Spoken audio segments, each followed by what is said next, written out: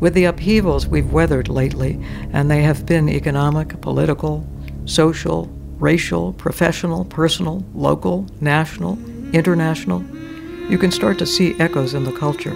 How films, for instance, are looking at protest and dissent and how those activities have been received by the authorities. Movies are rolling out historical sagas right now as we're still reeling from the multiple blows to our own lives in the last year, or 2, or 4. We're going to Chicago to protest the Vietnam War. The rash of these films began to appear recently. Chicago 7, now streaming, examining the role of government in identifying and prosecuting presumed conspirators during Vietnam War protests and in violent episodes at the Democratic Convention in '68. You know why you're on trial here? The recent documentary MLK FBI, much heralded and now playing, offering chilling details about the degree to which the work of Martin Luther King Jr. was monitored, threatened, and undermined by the FBI. We just wanted America to be what America said it was supposed to be. The upcoming film Judas and the Black Messiah, launching next week, depicting the Black Panthers, Fred Hampton, and their journey under the close watch of that same FBI. The United States versus Billie Holiday, with a late February release date, an unromanticized portrait of Holiday's addiction and of the great interest in her activities on the part of the FBI's Narcotics Bureau. Even the film Minamata, which was to have been released today but has been postponed due to the pandemic, is another true story about a human rights struggle on the part of the American photographer W. Eugene Smith. It's been made very clear to me now that I am seriously unwelcome here. Battling a greedy corporation in a small Japanese town in order to document the crippling and deadly mercury poisoning in the water there.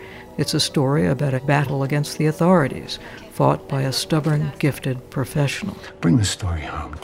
Talk about stubborn, gifted professionals.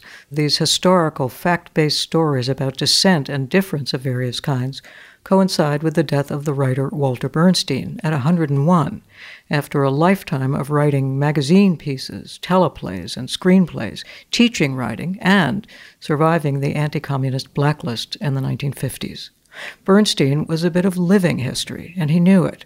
It's notable that when his death was announced a couple of weeks ago, so many TV and print interviews popped up all over the internet. That's not because Bernstein was greedy for publicity, but because he saw this as a mission of his, to be interviewed, to be the living history, to talk about it, to tell the story, as he told it to me in 1999, starting with the moment his name appeared in the booklet Red Channels, along with about 150 others. There you are. You found yourself in Red Channels. An alphabetical list. I remember I came right after Leonard Bernstein.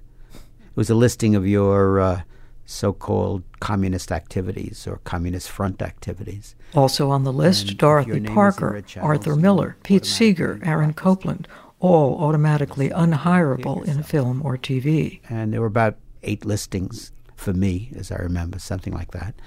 All true.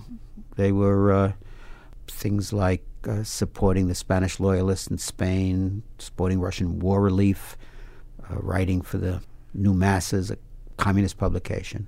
Finding these memberships and associations, he said, hadn't required much sleuthing on the part of Roy Brewer, who'd been appointed to a special committee to clean up the ranks of the entertainment world. The activities of Bernstein and the others were all a matter of public record, but the committee noted the names and made their own record. Sometimes the things Bernstein said about all this in 1999 might have been said yesterday. At first, I know I thought these people running the House Committee on Un-American Activities were, just a bunch of bigots and racists and part of what we considered a lunatic fringe. And it took a while to sink in that this lunatic fringe was in many respects running the country. Post-Blacklist, Bernstein and his friend and fellow Blacklistee, director Martin Ritt, managed to get a movie made out of this bit of seemingly ancient history. It all came together in 1976 when they got the idea to do it as a dark comedy about a free-spirited bartender who fronted in name and in person for blacklisted TV writers. It told their story. Here's how we did it. Here's how we survived. And wasn't it absurd? And yes, it was, whether you were a communist or you weren't. It's the other Harry Stone, the director. He's the one you want. I'm blacklisted because they think I'm him. I understand. I'm innocent. I never joined anything. A terrible mistake has been made. I sympathize. Unfortunately, I can only help people who are willing to make a clean breast of what they've done. But I haven't done anything. That's why I can't help you. A Moment from the Front, now streaming, another film that fits the genre, a remarkable true story about a time when the U.S. government was extremely interested in people whom they labeled as subversive. Just a reminder from filmmakers and actors who went through it. This is something that can happen in this country. It can happen again. It is something always to be wary about. I mean, those same kind of people, the bigots and the racists, are still around. They're still very powerful. Now they're running Congress and they're honored guests on talk shows. So in that sense, the blacklist is with me, in that I know it's around there, and you have to be vigilant. A few years later, in 2002, we talked again. By then, right after 9/11, during the War on Terror period, Bernstein was beginning to wonder if people were even capable of learning from history. Learn from history? I don't think we do particularly. I don't think people do. It's never saved us before. No, I think I come back to one thing that I keep saying, which is dissent, dissent, dissent. That it's the basis of democracy. You have more power than you think you have, and use it. Use it. Speak up. Of course, these days, the question of exactly who are the authorities enabling or clamping down on which self-proclaimed dissenters is an ever-changing landscape. And considering these message pictures about the past, maybe that's the message. It's a continuing struggle, and they may help us understand and process the urgent history we are now living. It's Fishko Files. I'm Sarah Fishko.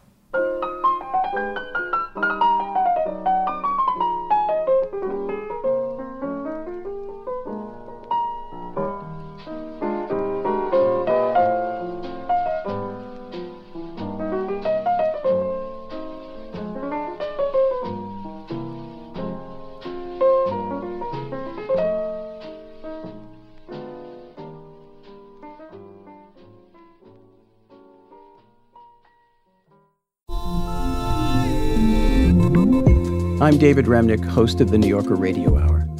There's nothing like finding a story you can really sink into that lets you tune out the noise and focus on what matters. In print or here on the podcast, the New Yorker brings you thoughtfulness and depth and even humor that you can't find anywhere else. So please join me every week for the New Yorker Radio Hour, wherever you listen to podcasts.